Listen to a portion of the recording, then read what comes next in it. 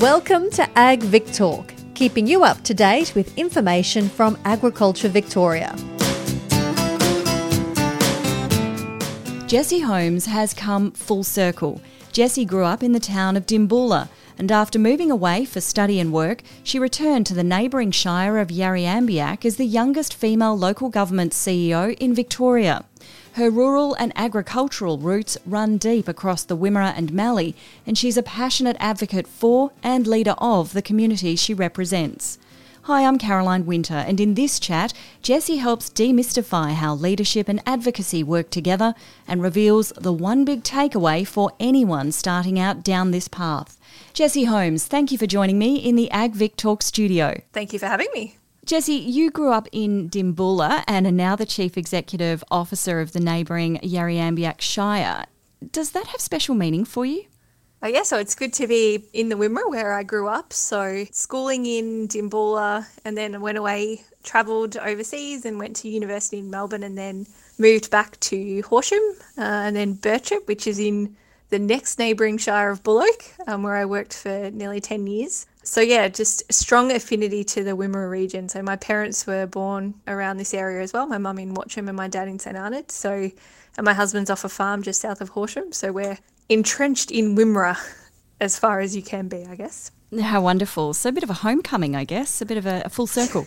It really was. We've been back for nearly 13 years, and it's one of those places where you leave and, you know, as you start to sort of drive up the Western Highway and you get closer and you go through the Grampians, and then you start to see the broadacre cropping and, you know, the kind of the browns and the yellows as opposed to the greens, that you start to realise you're back home in the Wimmera Southern Mallee area, and it's a nice place to be.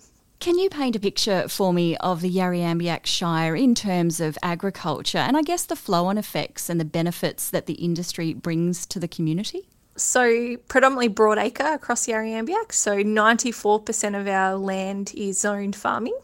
We've got 14 towns across the council area. So the largest being Warracknabeal with sort of 2,500. Then you've got your next sort of range of towns, Matoa, Hopetoun, Rapanyup and Minyip, which are around the 500 to 900.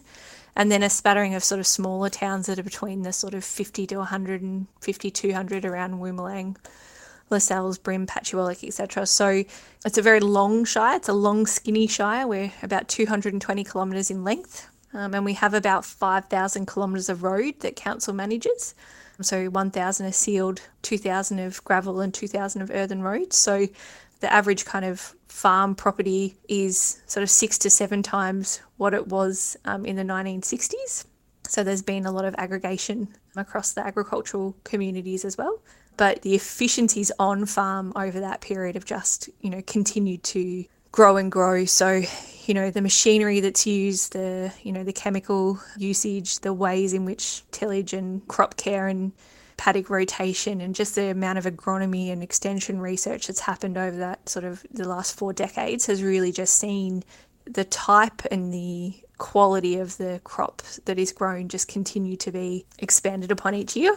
With that comes a bit of feast and famine as well. So, you know, we had the millennial drought. We've had floods in 2011 and 2016, and you'll get a good run of a few years, and then you'll have a few lean years, and then you'll have very dry years. And so the fortunes can be varied. And being a long shire, you can have an amazing crop in the south with the north really suffering, or you can have below average yields in the south with a sporadic outbreak of good yields in the north. So it can be at times quite a gamble for a lot of our community. And then our rural community feeds into our townships as well. So a lot of the businesses are rural dependent enterprises, and so their fortune and famine also rely on the cycle nature of the agriculture yields as well. Now, you're the youngest female local government CEO in Victoria. You certainly were when you were elected at the age of 31. You're a few years into the job now. Did you always have goals of being a leader? I definitely think my nature was to bring people together to get the best outcome, which I guess by nature kind of extends into leadership. But certainly, sure, if you asked my parents, they would have suggested that I was quite bossy as a younger person, and that probably fed into them thinking that I would take charge at some point. I didn't necessarily leave school with the intention of going into local government. I'm not sure many people do. The story of local government most people you speak to in local government say they don't quite understand or know how they fell into local government. But yeah, it certainly made sense. I studied community development and policy planning at university and at a postgraduate level, and we were living in Birchip at the time. My husband is an agricultural diesel mechanic, so that gives me kind of an agricultural radius to live in as well. So I returned, and through some contacts, the local government at the time, Bullock, was looking for a town planner, and so I started there effectively not long after I moved to town. And then over a 10-year period with Bullock, I added something else each year. So it was building and then planning, local laws, community development, economic development, etc. So, I got to a point where I was at a director level and I had statutory services and community services, and really quite enjoyed being able to, put into effect the decisions that were made by council. So you had a council making those strategic decisions, and then you were the operational perspective able to actually make those decisions hit the ground into a reality. So 12 years into local government, and it's one of those careers where you never have the same day twice, and you get to be involved in lots of different things, and you actually get to see real things happen on the ground. So you get to see your councillors making decisions that are going to change the lives of, young people, older people, in sport and recreation, in economic development, in, the environment, for waste management. And it's really nice to be in a position where you get to lead an incredible team of staff to make those council decisions become a reality. And so was it important for you in this kind of role as a CEO of a shire to be in an agricultural area, to be in charge of a rural community, so to speak?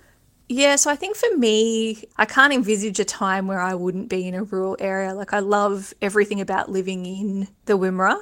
We've got a small family now, so the girls are at primary school and our family is here, our parents are here, and I just can't imagine why you would be anywhere else. So, all the things that I love about living in a regional area, I love my drive to work is sort of 60 kilometres, and it's half an hour of just, I might pass 2 or 3 cars, but I get to see the paddocks changing over the 12 months, from whether it's the burning stubble to the growing canola to the headers out at 9:30 at night with their lights on during harvest. And, I get to see that cycle happen across the community, and I get to see what communities are like when things go right or go wrong. And some people don't always love that in small towns everybody knows everybody's business. That has positives and negatives.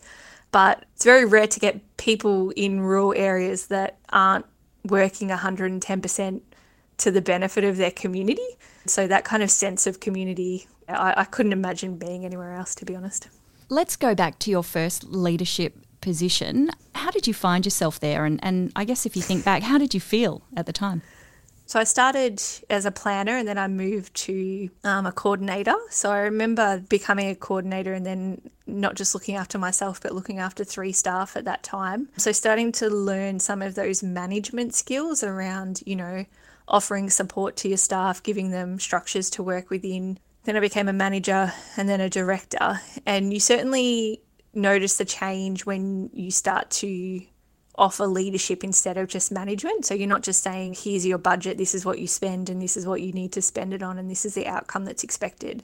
But you start to say, okay, well, we've got this budget, like what can we achieve? What's the strategic direction that's set by the community and the councillors? And so definitely the transition to management was fairly straightforward, learning finance skills and HR skills, but the transition to leadership, where you empower your staff, or, even if you're leading with a community group, empowering them to be able to make the decisions and facilitating that is, for me, it was a bigger transition than just transitioning into management. But it's this really great space when you can see that the staff that you've empowered to make decisions, or you've facilitated communities to prioritise and make something a reality, like a new childcare centre or a new rec reserve, and you can stand back and say, they did that. They were able to make that happen. And as a result of that, you may have provided leadership in relation to doing the advocacy to the state or federal government, but here you've got a community group that's actually got an outcome that makes it a better community for everybody. And I think it's a different skill set, and it's one that you have to work on a lot harder than I think necessarily just becoming a good manager. Let's talk about advocacy. You have been in an advocate type role for quite some years. How important is good advocacy and leadership in a rural community like yours, not just for the towns, but for the future of ag in the region? Oh, it's so important. We do advocacy at a local level, at a state level, at a federal level, with government, with private partners. Good advocacy is being able to articulate the advantages, of investing in a service or a capital product that people can relate to or can understand. And so, we talk about the storytelling that comes with advocacy. And because a lot of people have a romanticized view of living in rural communities, so they're often associated with being quaint and the community all getting together, and those things are very true, but the need for services and the need for development in those communities is also very real and is less romantic. So how do you say to a government, state or federal, that has a range of competing kind of priorities for their funding, how do you make yours the service they need to fund, or your new hall, the hall that they need to fund? So constantly making sure your narrative is aligned to whatever those ministers' priorities are, or the bureaucracy understands what you're trying to say as well, is really important. So when I first came to Yarriambiack, their external grant funding percentage was quite low for a small rural council, and we've really managed to turn that around in 3 years so that they're above average in relation to attracting external grant funding from the state and federal government. And that's built on being able to attract the funding, but then also convincing the funding bodies that you can deliver on time and on budget the product that you said that you were going to deliver. And so that's been, building those partnerships and relationships with the bureaucrats, so the people within the agencies, making sure that you're keeping them up to date. They know what's in the pipeline, they know what you're advocating for, and then briefing your relevant members of parliament at a federal and state level, so there's no surprises for them either. They're perfectly aware of, if you raise something, it's not the first time they've heard it. They've got a briefing paper on it. And then, obviously my councillors need to be out in the community, getting that feedback from the community, feeding that back into us, so that we're actually advocating for what the community wants, because then the community can get behind you. Advocacy can be a bit of a vague or a misunderstood term at times. What does it mean to you, and how have you been an agricultural advocate? I think for us, especially at a state and federal level, there's a lot of ministers who fundamentally don't understand agriculture. I talked about that romanticised view, but it's a huge economic driver. And so you have to bring those ministers awareness around what agriculture brings, not just to the economy, but, the value add opportunities. And depending on the minister that you're speaking to and what their kind of portfolios are, or what their general interests are, what their backgrounds are, you need to tailor your advocacy to that. So there's some ministers who are very familiar with agriculture, who've been ministers for ag or ministers for regional development. And so you can target your advocacy or pitch it at a different level with them, as opposed to potentially ministers who've grown up in the city and who've been predominantly ministers of urban development or housing. You're having to kind of pitch to them from an advocacy perspective, explain the importance of agriculture, explain the importance of rural regional areas and the significance of, the products that are being developed or grown out in these areas. So we're constantly raising awareness and raising education about rural and regional communities and agricultural communities to anybody who will listen, so that they're aware of the challenges and the opportunities that come from government intervention or private intervention into the markets in rural areas as well. And how then are leadership and advocacy related? We've got a lot of leaders out in the community who might not be chief executive officers, but they're leaders in their communities because they're able to advocate well. So if you naturally have leadership in the sense that people will listen to you and will follow what you're asking of them, those natural kind of leadership skills, which don't necessarily mean that you're the president of a group or you're the CEO of a company.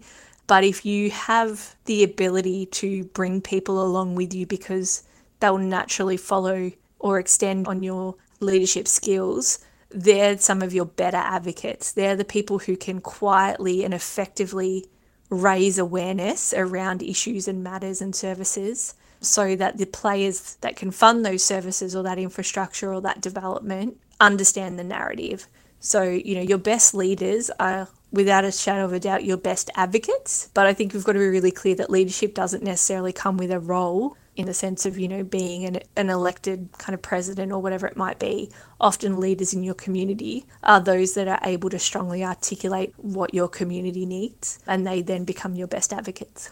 For someone looking to take up an advocacy role or who may have found themselves in a place of advocacy or leadership for the first time, what piece of advice would you give them? So I think it's just being really clear about what you want.